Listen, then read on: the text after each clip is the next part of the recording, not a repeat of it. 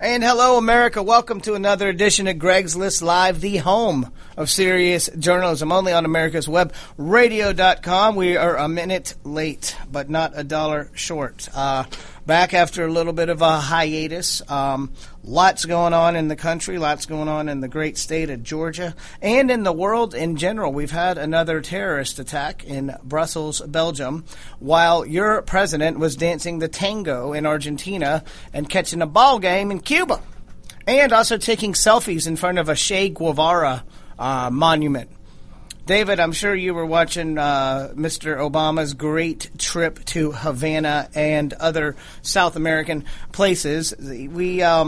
I am a fan of opening up Cuba, but we do run a risk of being the saviors of this Castro government, don't we? The Venezuela and Russia and some of these other countries that had been propping them up are completely broken out of money due to the precipitous drop in oil prices.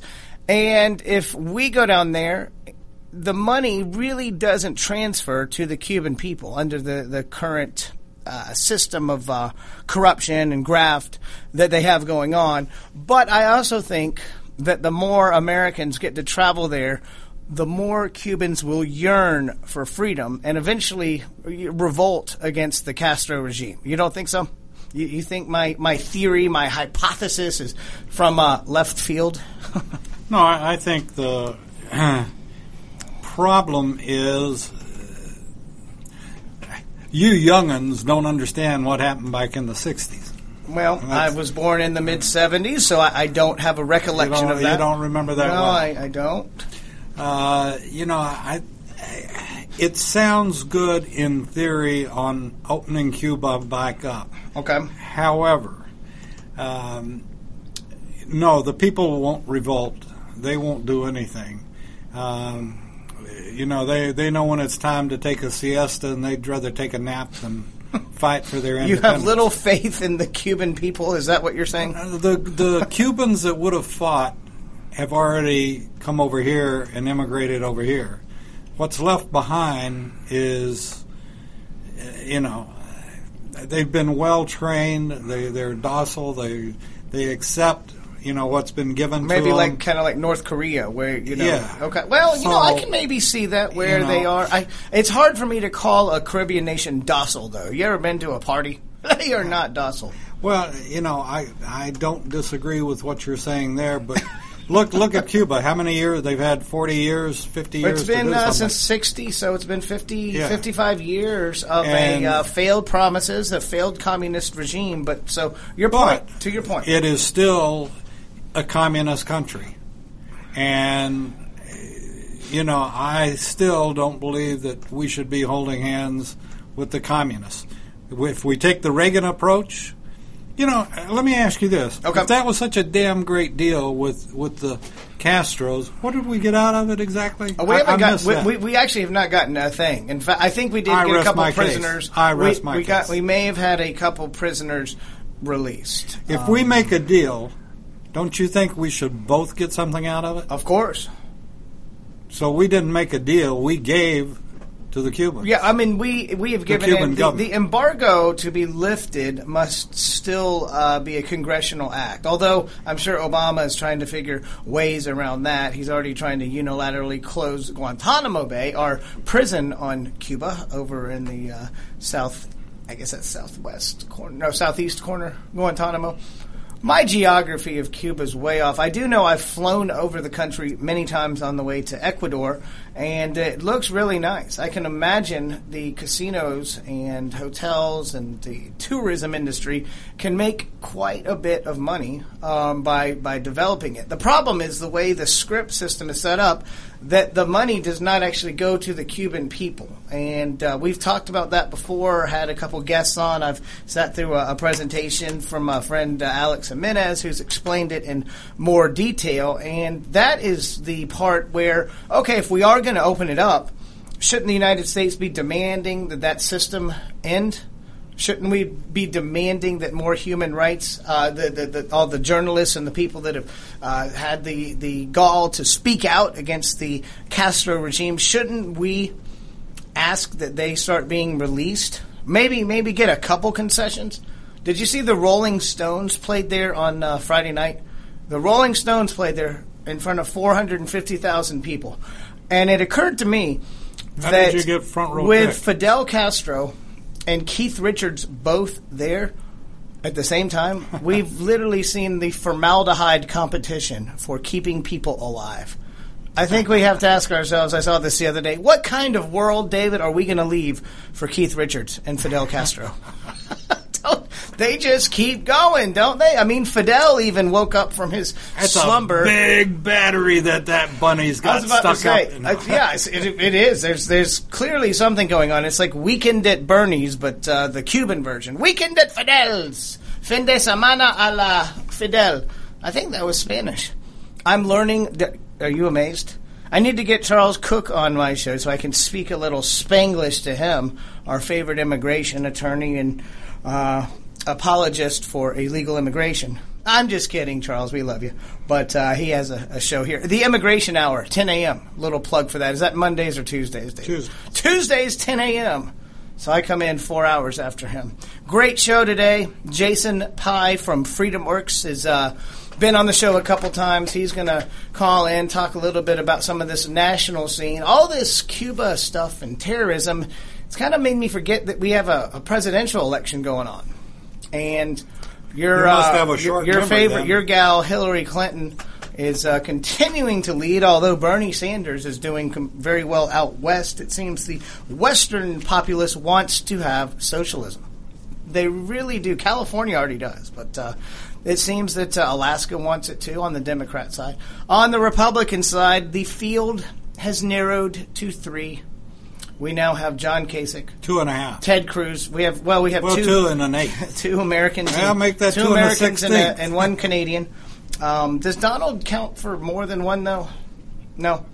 I mean, no, he was actually born in New York. Kasich sort of doesn't count for 1. So. Kasich counts as a Democrat, right? So basically, we're given after what was looking at a historic lineup presidentially, we're down to a reality TV star, a guy that was born in Canada, and a guy that expanded Medicaid in Ohio. That sucks. Joke's on you, America.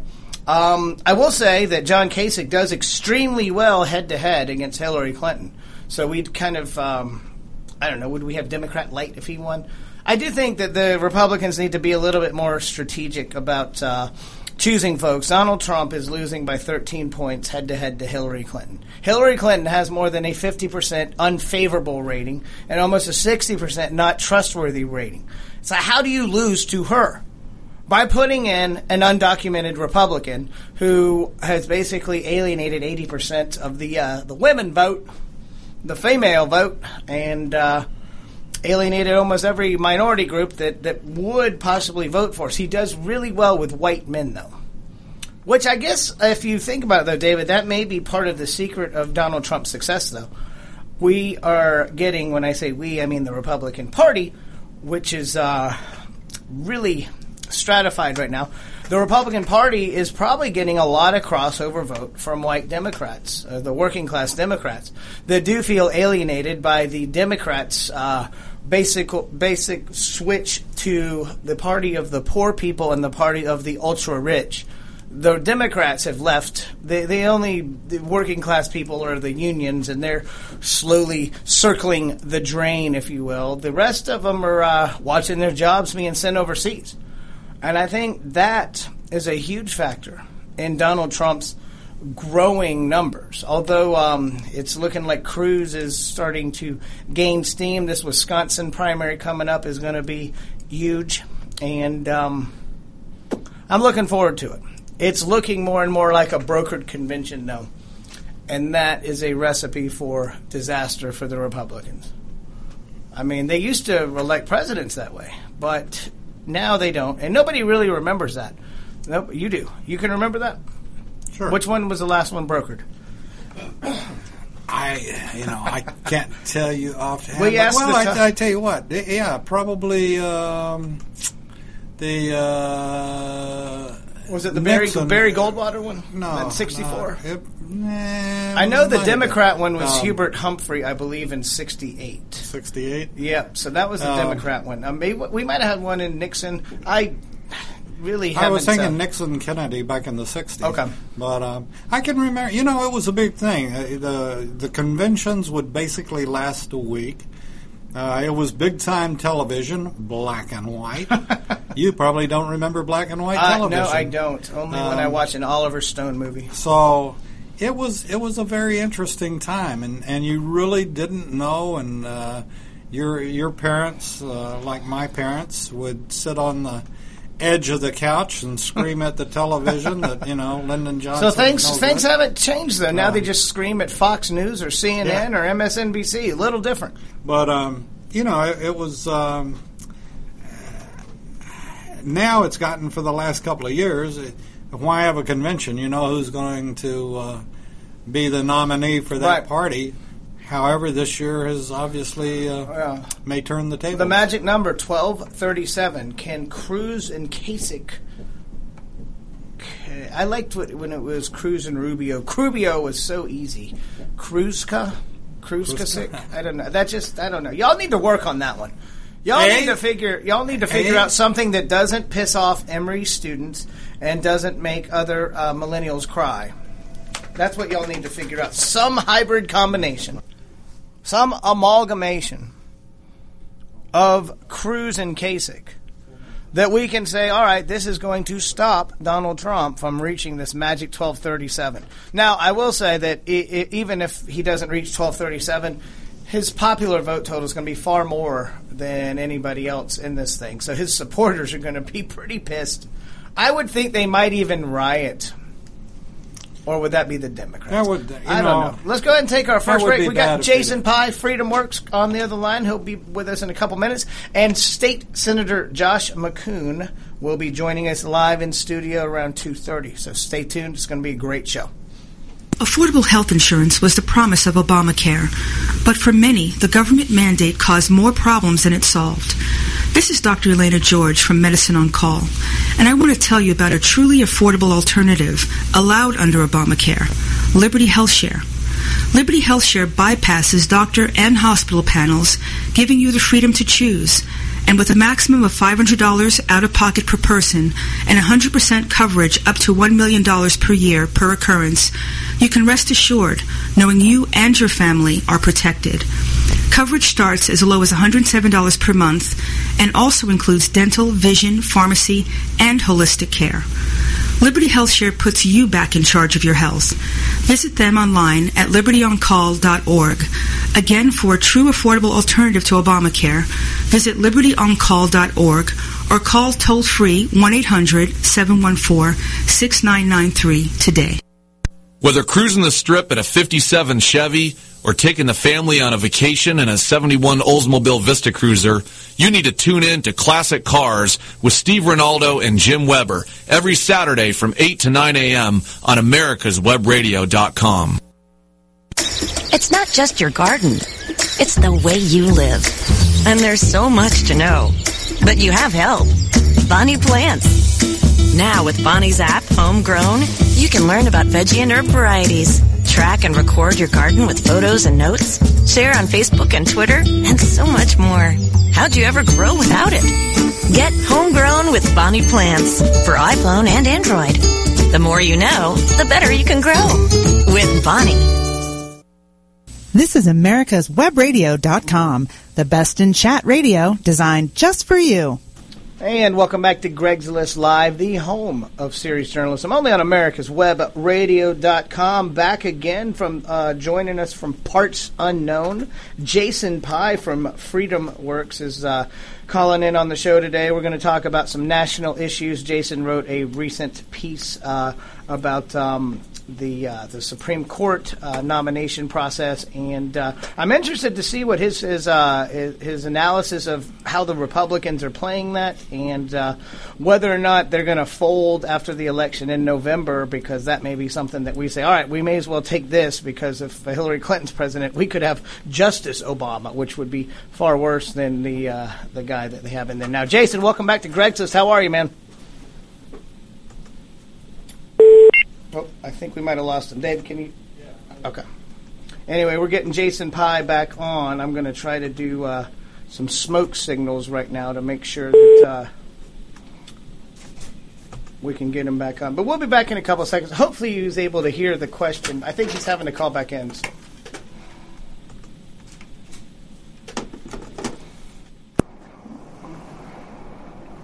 Yeah, he's going to have to call back. Yep. Okay, let's try it again, all right?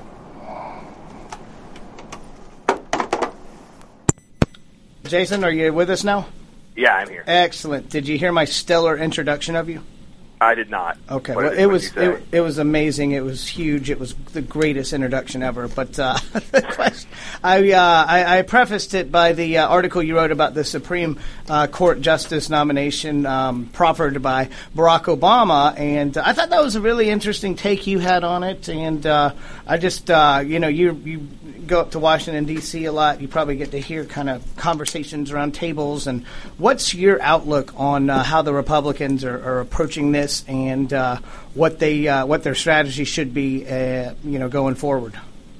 Well, I think right now it looks like Chairman Grassley, he chairs the Senate Judiciary Committee, and Senate Majority Leader Mitch McConnell are really holding strong. They're saying no hearings, no votes, and it seems like the vast majority of Republican senators are saying the same thing. There are a few who are sort of deviating from that. You have the ones who are more moderate members, the liberal members of the Senate Republican Conference, such as Mark Kirk, Kelly Ayotte, who have agreed to meet with him. There are others who have agreed to meet with the nominee. Mark Kirk has even gone as far as to say he deserves an up or down vote. Right. We disagree with that. We think, and for Mark Kirk, it's just mainly political posture. He's in a tight re-election battle in most polls in Illinois, down. And he's running for re-election in Illinois, which is, let's face it, it's a very blue state, and the odds are against him.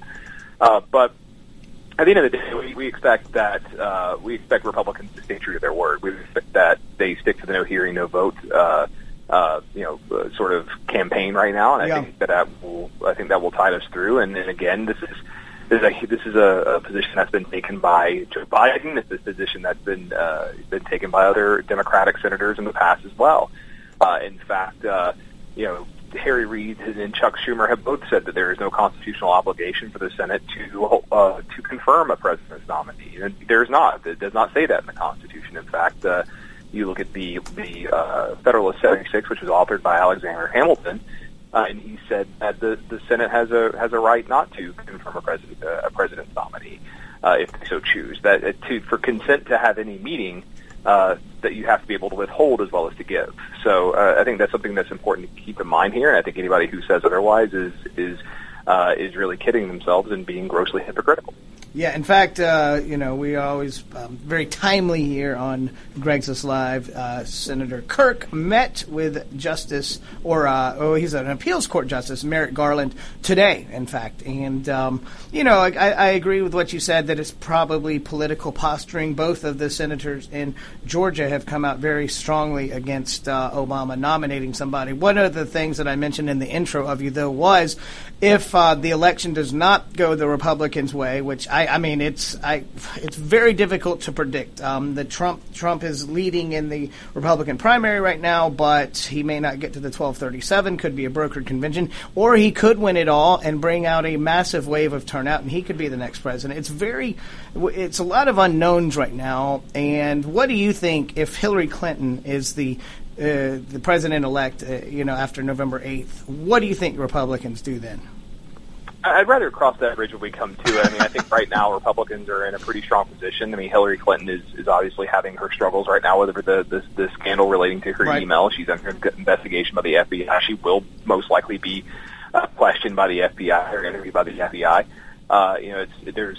It's well within the realm of possibility that she could be under indictment by the time the November election rolls around. That would be outstanding. I don't want to jump too far ahead of us. Let's concentrate on what we have in front of us right now. But I expect that I expect to be a very spirited, very heated, and contentious election, as most presidential elections are. But I think Republicans, especially if someone like Ted Cruz is the nominee, are very well positioned to take back the White House in November, and then we're going to have anywhere from 3, possibly even 4 Supreme Court appointments in the next 4 years. You're right. Well, and I mean, I think the Republicans are certainly within their right to play the long game on this. What did you think? Me and you have agreed in the past on that Cuba needs to be opened up or the policy needs to be changed. What did you think about Obama's visit there over the weekend and maybe some of the optics of while the Brussels terrorist attack was going on, what he was doing with the Caribbeans and the South Americans? Sure, I certainly support more open relations with Cuba. I think the best way to spread our way of life is to do it through free trade, as opposed to embargoes or even, God forbid, at the point of a bomb. But with that said, I think some of the optics of the trip were very negative, especially related to the Brussels terrorist attack. I didn't particularly care much for President Obama standing in front of the mural, the wire mural of Che Guevara. I think Che Guevara was a murderous thug who I hope is rotting in hell, and I didn't like that too much, seeing him do that. But as well as going to a baseball game on the day of the Brussels attacks. I mean, granted, let's be honest here. I mean, like, there's not a whole lot he could have done, right, in terms of it all. But optics matter, and rather than going to a baseball game, watching the probably C team for the Tampa Bay Devil Rays play the Cuban national team, it would have been better for him to actually, be seen talking to his senior military advisors, getting updates from world leaders. I mean, that would have at least showed the American people he was attuned to the situation. Yeah, and hopefully with this solidarity that we do share with our NATO allies over there. I thought it was. I was at the gym and I flipped on ESPN. The new one has these really up-to-date ellipticals that have these TVs, and you basically get 4 channels: CNN, MSNBC, but ESPN is one of them. And when I first saw it, it said Rays versus, and I thought it said Cubs. And it was actually Cuba written in cursive, and they don't even teach cursive anymore, so forgive me for not being able to immediately identify that. And then I started watching it, and I was like, oh, my God, this is the actual game that everybody's complaining about. And it was crazy. The game, the Rays started with 35 players, but by the end they had 57 players on their roster. So it was an amazing it was crazy. They had the plane home was quite full. But so Obama was there with Raul. And I do think Raul is somewhat open to changing the dynamic, basically because their benefactors are broke now. The Russians in Venezuela, due to the crash in the oil prices, don't have the money to prop them up anymore, so they need new partners. But don't you think that we need to be demanding concessions from them before we just open up our wallets to them? I mean, I think that there should be.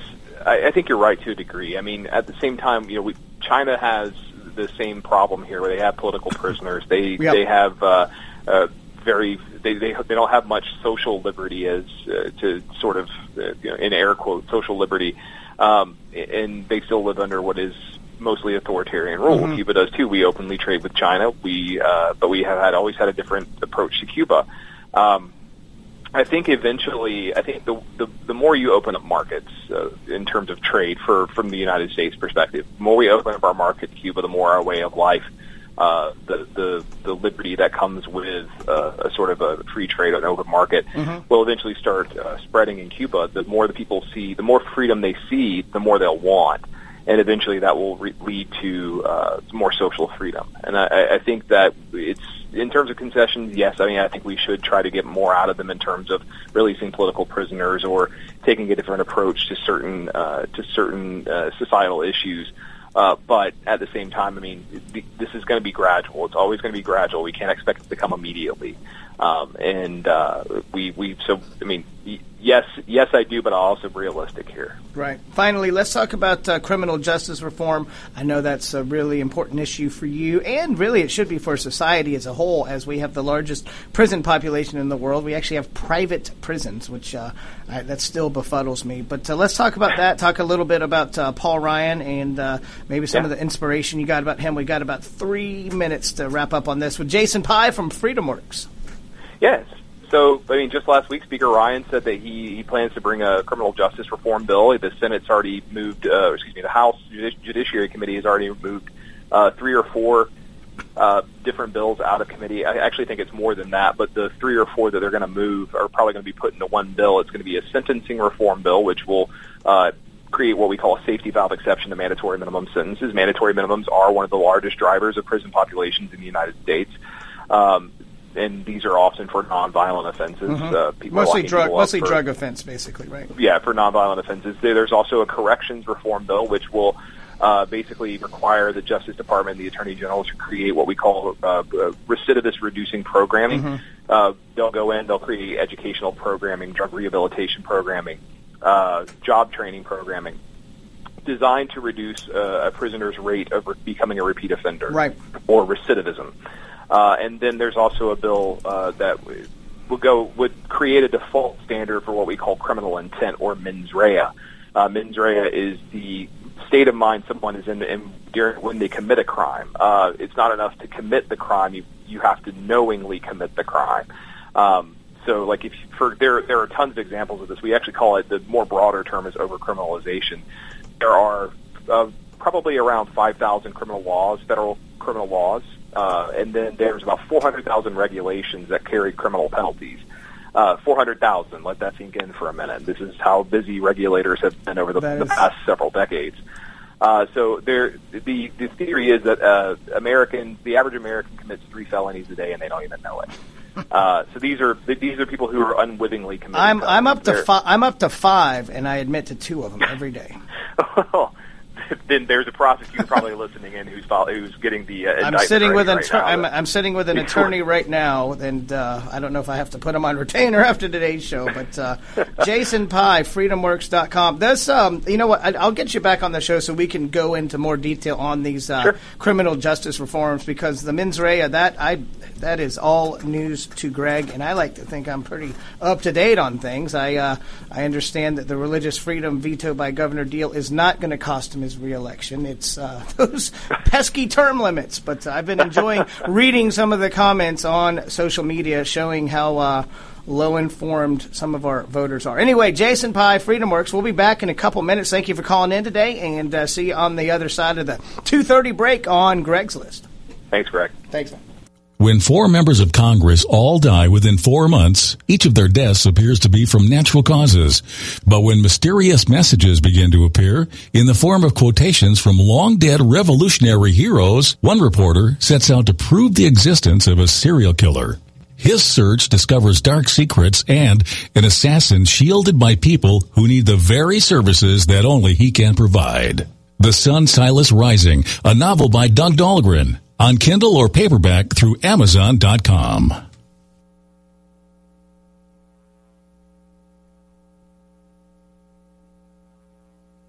Don't be hoodwinked by the left, who wants you to believe the fairy tale that we can power America on butterflies, rainbows, and pixie dust.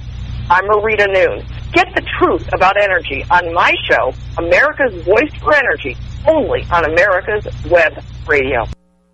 Watchdog is a term given an organization like the United States Justice Foundation, which since 1979 has been watching out and, when necessary, taking the appropriate action, from testifying to litigating to protect our constitutional rights.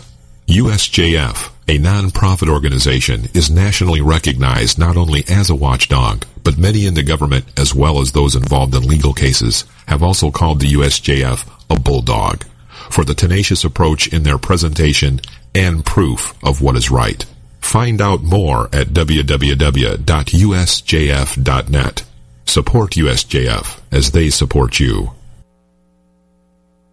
Did you miss a show that you really wanted to hear? All of our programs are available for download on americaswebradio.com and on iTunes. You can listen to your favorite programs on americaswebradio.com anytime you like. The Docs for Patient Care Foundation is your way to join the fight and become a member of an organization created by doctors for patients, dedicated to fighting for your healthcare freedom and preserving the doctor-patient relationship. Get a pen and paper. Write down docs4patientcarefoundation.org. That's DOCS, the number 4, patientcarefoundation.org. Go to our site and please make a generous tax-deductible donation and join the fight today. Thank you. You're listening to America'sWebRadio.com, the pioneer and leader in chat radio. Thank you for listening.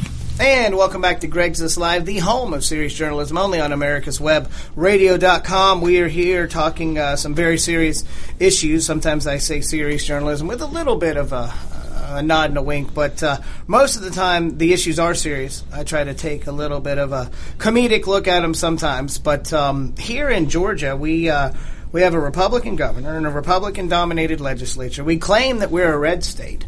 Yet some of the antics that we've seen the past couple of sessions have not been conservative or Republican, at least on the platforms, at all. And we're joined in studio today by State Senator Josh McCoon, representative out of Columbus area and Harris County and some other parts. He has been a leader in the religious liberty discussion and several other points of interest, also including the making English an official state language in Georgia, trying to keep illegal immigrants from getting driver's licenses, which can lead to voter fraud and all sorts of other problems. None of these were passed. Well, one was passed this year, and the Religious Freedom Act, which we'll talk about in more detail in a second. But the illegal immigration bills didn't even get brought up for a vote. Josh McCoon, welcome to Greg's List. I wish we were in happier tidings, I guess. But I can imagine yesterday was interesting for you when Governor Deal announces the veto of this Religious Freedom Act, which has been worked on for at least 2 years now, passed by a pretty big majority in both the State House and State Senate, both controlled by Republicans, by the way, but came up against a rash of rhetoric stating that it was all about discrimination, and a lot of the businesses and the Chamber of Commerce allied against it, and it really put I think the governor under a huge microscope. And I got to say, yesterday when you heard the news, what was going through your mind? Were you surprised at the timing of it? I was extremely disappointed. Thank you for having me, by the way. Sure. It's always a pleasure to be with you. I was very disappointed. I was disappointed also with the timing to pick the Easter Monday to sort of deliver this blow to the faith community. I think was not good timing. I think it sort of accentuated the message, which is that people of faith, the faith community broadly, is just being sort of shown the door. Mm-hmm. And that's disappointing. It's disappointing because this governor ran in 2010 as a social conservative, ran in the primary runoff as someone who was more socially conservative than his opponent in that race. Mm-hmm. And I shared with someone yesterday, I imagine that if the voters that made up the margin in that could do it over again, they would probably do it differently after yesterday's news. Yeah, well, it was, I remember that 2010 election, it was 2,000 votes that separated the governor from, he defeated Karen Handel by that margin in the runoff, former Secretary of State Karen Handel. So yesterday, this news comes out. The social media blows up. I was at the bank working, and I subscribed to a lot of newsletters, and just to kind of keep up. And Johns Creek Patch, no less, was the news break to me that comes out and says the governor vetoed it. I was expecting it to drag on a little while and at least maybe have some hearings between both sides of it. But apparently the threat from big and small businesses to uproot and leave the 8th largest populous state in the country to let others fill the vacuum of business. Apparently that threat was enough to move the needle and get the veto pushed. I'm sure your immediate reaction was a little bit surprised, but how many of your constituents and a lot of people have looked to you, you've been a kind of an ambassador for this around the state. You're not afraid to go to almost any group and talk about it and actually be able to articulate it in a good way. I think I will say that I don't think Greg Kirk was the best ambassador for the bill. I think unfortunately, his skills with the media certainly weren't up to your level, and some of the quotes I saw attributed to him didn't look good. Well, what I'll say is that, the bill that we passed, and I really have to give a lot of positive affirmation and credit to our Lieutenant Governor, to the Speaker of the House, and to the relative House and Senate leadership teams. This was a very stripped-down bill. I think it's important for your listeners to know this bill didn't apply to business. The so-called baker, photographer kind of examples we've heard, that was not covered by the bill. The only folks covered by this bill were pastors, houses of worship, religious schools, and religious-affiliated nonprofits. And so to have gotten this carefully negotiated compromise over 3 legislative sessions, and for the governor to say no to this very modest protection for people of faith in our state, when the companies, the very companies that are calling for the veto, are the same companies. Walt Disney Company has been very prominent opposition to the bill. Walt Disney Company, in filming Star Wars 7, filmed a good chunk of it in the UAE, where being homosexual is a capital crime. Right. So the idea that these companies are pure and pursuing some kind of social justice is absurd. I mean, they're out to make money. That's what they do. They saw an opportunity for cheap public relations, sort of making us the foil. I did see like a bandwagon effect where, a couple companies think it's cool now, so let's join in this hubris against a bill, which even the big time opposition, they would agree that, not all of what our opponents are saying is necessarily true, but if you throw enough crap against the wall, it'll stick. I think, is that kind of what happened here? I think that's exactly what was going on. I mean, at the end of the day, the governor caved to these empty threats from business.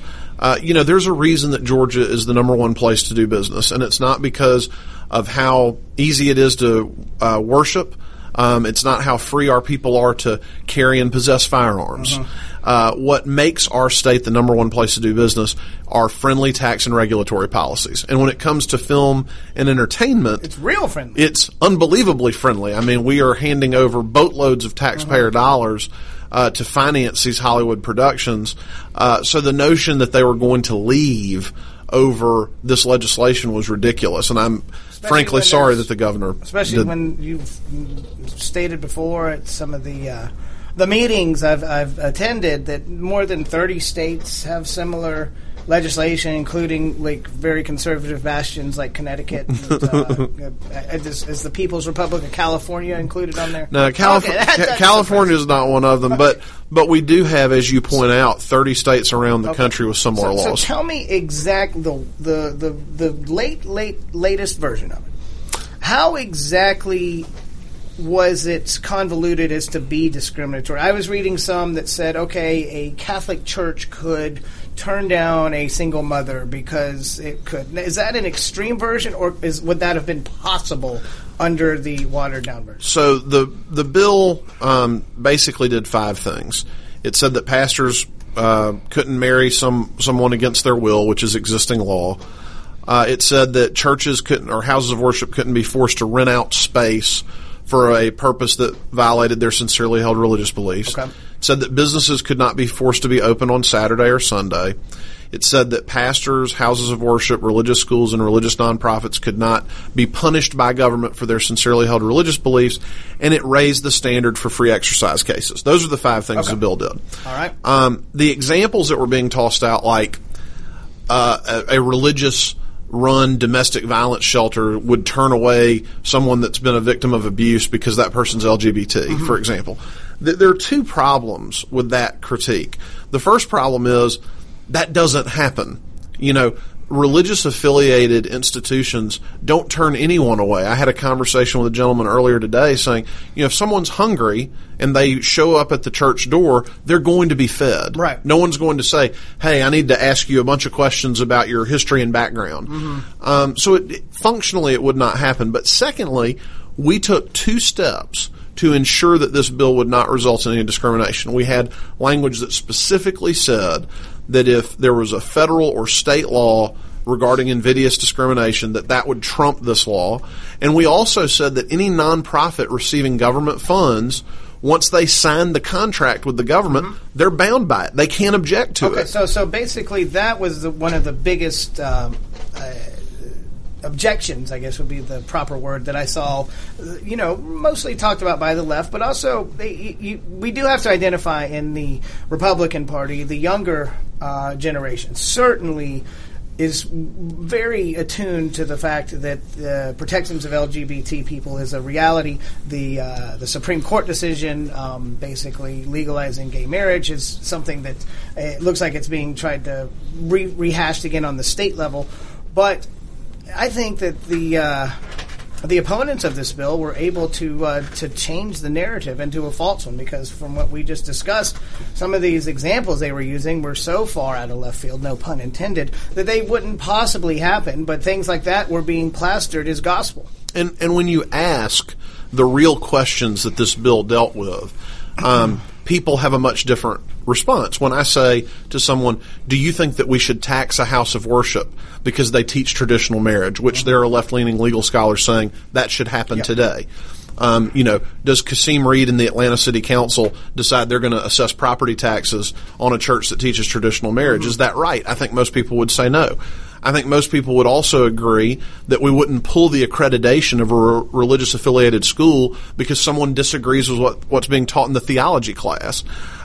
We certainly would not want to deny someone a professional license, like a licensed counselor or therapist, because they hold on to traditional religious beliefs. Yet these are all natural consequences of the Supreme Court decision last summer. And so all we were trying to do with that portion of the bill is to create a legal environment that made it clear we're all going to have different religious beliefs. We're going to disagree. Government should be a referee. Government should say there's room for everyone. We're going to respect everyone's beliefs. What shouldn't happen is we shouldn't have people with one point of view use the machinery of government to punish people that they disagree with. And that's what this debate really has been about. And those are the things that folks on the other side don't want to talk about. Yeah. And, it's, again, there's many other states already have these protections. And, we had a couple of our, Isaacson came out and said, leave it to the feds. And why shouldn't we just leave it to the feds? That's a great question. And, I don't if it's real complicated, then I will probably let you finish after the break just to reminisce on it. But I guess what are the odds of a special session being called? I was doing the math on it. Doesn't look like that's going to happen. I think there's enough support to call a special session. I think the question is, if you call a special session, are there the votes there to override the veto? Okay, because it's 60% to call the session and then 66% to That's veto. right. Okay, so the odds are against it. And obviously a lot of the Metro Atlanta legislators, they have a very diverse constituency. Now that they know if they have a primary opponent or not, I guess that would possibly change their mind since qualification is over. Not to be too nihilistic about that. I promise they always have our best interests at heart. Let's go ahead and take our 2:45 break here. Back with Josh McCoon. We're not just going to talk about the RFRA Act, although it is a pretty contentious debate, and there are some serious repercussions that I believe the decision might be a little short-sighted. We'll delve into that and also talk a little presidential politics, everybody's favorite topic, when we're back on Greg's List. Thanks.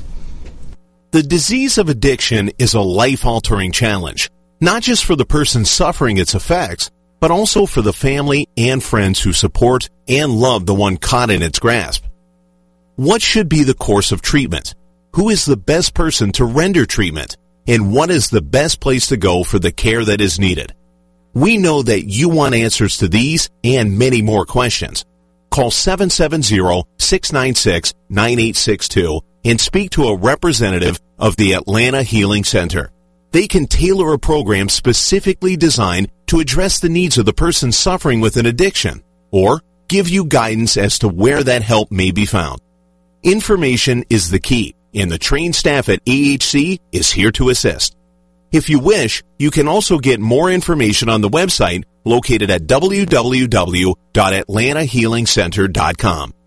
With all the back and forth in today's politics, it seems as though the Constitution gets lost in the mix. If you want to brush up on your Constitution, then join Michael Conley every Wednesday from 4 to 5 p.m. for the show Our Constitution on americaswebradio.com.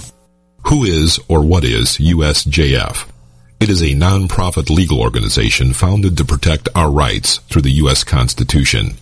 Active in educating the public, USJF has also contributed directly and indirectly to legal defense efforts in many celebrated cases involving fundamental conservative principles. Cases of note include the Mount Soledad Cross case, the Arizona immigration law case, the Obama eligibility cases, the NDAA illegal detention issue, and many more. Help this nonprofit as they help you. Visit www.usjf.net today. Whether cruising the strip in a 57 Chevy or taking the family on a vacation in a 71 Oldsmobile Vista Cruiser, you need to tune in to Classic Cars with Steve Ronaldo and Jim Weber every Saturday from 8 to 9 a.m. on americaswebradio.com. This is americaswebradio.com, the best in chat radio designed just for you. And welcome back to Greg's List Live, the home of serious journalism, only on americaswebradio.com. Sitting in studio with State Senator Josh McKoon from the Columbus, Georgia area. I had asked a question. Senator Isakson had chimed in on the RFRA debate, and you, off the air, you told me a very interesting response to it. And so basically, the RFRA debate, it's very contentious. A lot of people like to chime in. I don't think people really have understood the bill in its entirety, nor have they analyzed the unintended consequences. But your response, Senator Isakson, saying that the feds should be the ones in charge of religious liberty, not the state. Yeah, so the Congress passed a federal RFRA in 1993. In 1997, Supreme Court said that can only apply to the federal government. States, if you want the same protection, you got to pass your own bill. Okay. It's just that simple. And that's why 30-plus states, including the deep red state of Connecticut. I love using that as an example. And it's such a funny one because of not just because of their funny accents up there. But, here's a question, and this is one that I thought of. This, in addition to the, English being the official language in Georgia, which was passed as part of the Republican primary platform a couple years ago, or the state convention, the religious freedom was also part of that. What has this done for potential fundraising for the? Would you want to be the state Republican Party calling now, asking for funds? Absolutely not, and I'm very concerned about what this means for turnout in Georgia in the fall in the presidential election. There's tremendous damage being done to the Republican brand when we don't follow through with religious freedom, with English as the official language of state government. When I get up in front of GOP audiences and I say, do you realize that the driver's license exam is administered in 11 different languages? And people just roll their eyes and say, how is this happening in Georgia?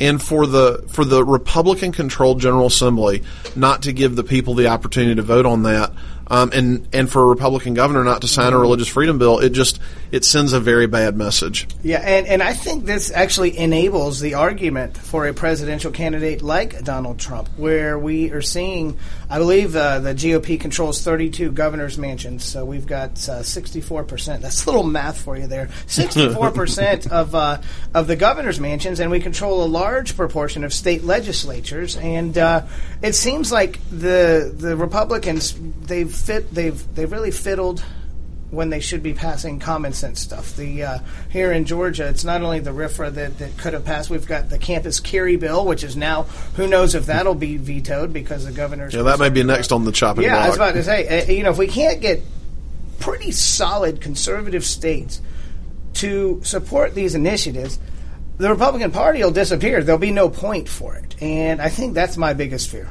And I share that. I mean, I think that, I ran for office out of a place of Republican activism. I'd been a county party chairman. I believe in the ideas of the Republican Party. And it just feels like we have a lot of people in powerful positions in state government who just don't believe it. They go home and campaign at election time and sort of promise these things, and then we go to the legislature and nothing changes. And we can't be surprised when people start reacting to that. Yeah, well, and the medical marijuana bill, that seemed like it had huge support, and that one failed in committee. There was a lot of legislative shenanigans and a lot of good bills that I thought that had been worked on very seriously that faltered. And, we look like we're not able to pass anything here in Georgia. And with the Religious Freedom Act, the threats from the Chamber of Commerce and all these businesses, I think they were real.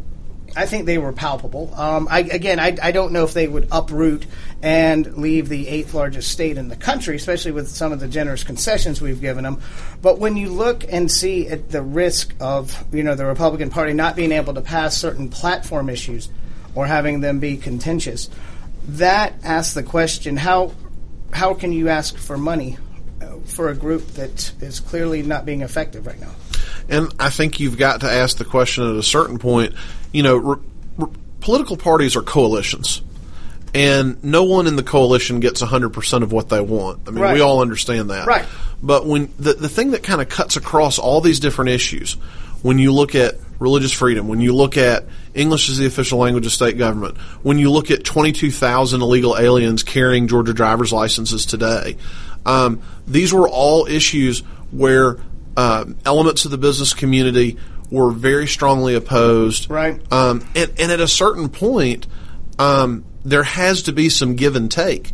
If one element of the coalition is getting their way 100% of the time, then people who are law and order conservatives, people who are social conservatives, are going to say, what am I doing here? Right. I need a new political home.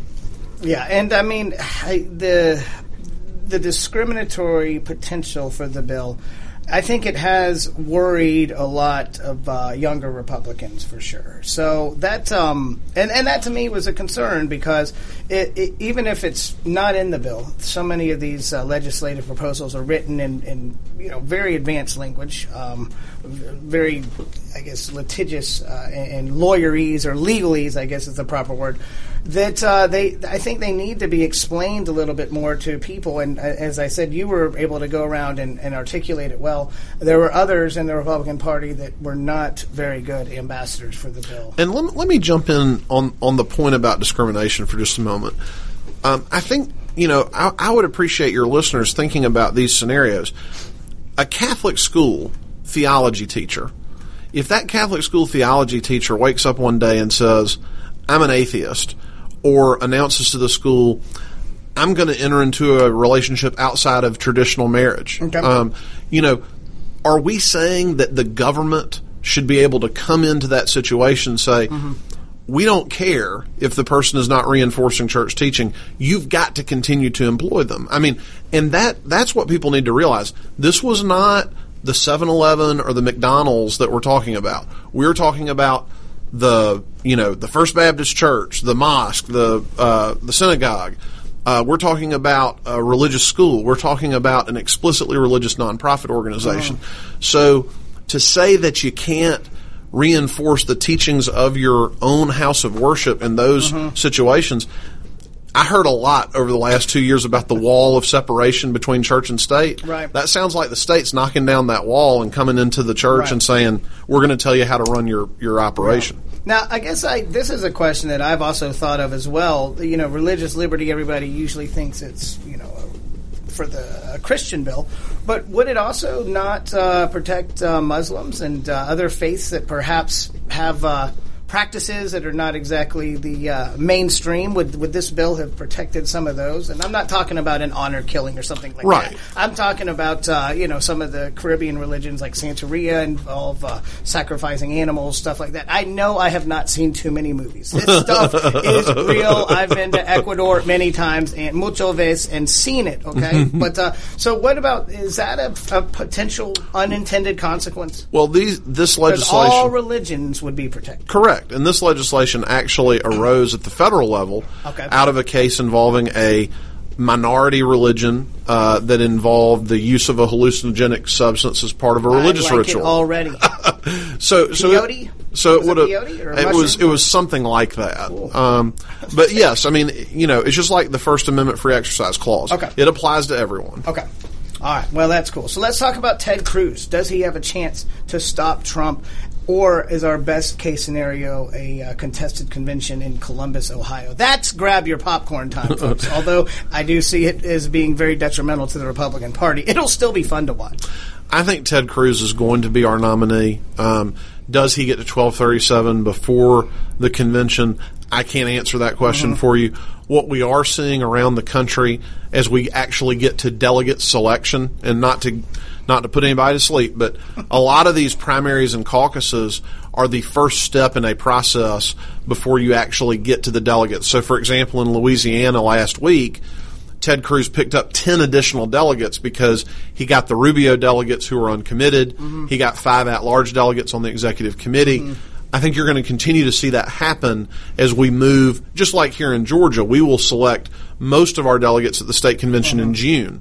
So, as we go through that process, I think Ted Cruz is going to emerge with more and more delegates. I think he's got a lot of momentum. I think he's going to do well in Wisconsin next Tuesday. Governor Walker endorsed him earlier today. Carly Fiorina was she selfied herself at Denny's. Yeah, I saw that. So I think things are moving in the right direction. Graham has endorsed him. I mean, we've got Cruz Mentum really dominating. I think it's interesting to see that Cruz actually is beating Hillary head-to-head by a few percentage points. And, you look at the analysts and they say, these national polls don't mean anything. I think they do mean a little at this point. I mean, when Donald Trump is losing by 13 points, when he has unfavorables with women at over like 80%, just astronomical numbers that I don't think there are enough white people to push Trump over the hump, if you will, to this. And I don't really believe these polls that he really does well with women, we just don't see it, or he really does well with minorities, we just don't see it yet. Cruz has been able to be a more articulate version, and one thing that doesn't get enough credit, and something that I've admitted to in the past, every candidate I've supported has failed so far, so I'm going to support Hillary. I'm going to put a damn Hillary Clinton sign in my yard. But, Cruz's record in the state of Texas is it's unsurpassed right now, I think. And that, I had Julianne Thompson on the show a couple weeks ago, and she said, the media doesn't want us to hear about that. So we got to wrap up. But is that the frustration that you've seen? Do you think we'll see more of that coming out with Cruz's history? Yeah, I mean, there'll be more of that back and forth. But I think at the end of the day, Ted Cruz is our nominee, and I think he wins in November. All right. Well, Josh McCoon, we covered a lot there, a lot of contentious activity. I think we've got a lot to look forward to from a spectacle version coming up in the next few months, but a lot of it is very serious, and a lot of it will have ongoing repercussions. Thanks for listening to Greg's List. We'll see you next week, as always.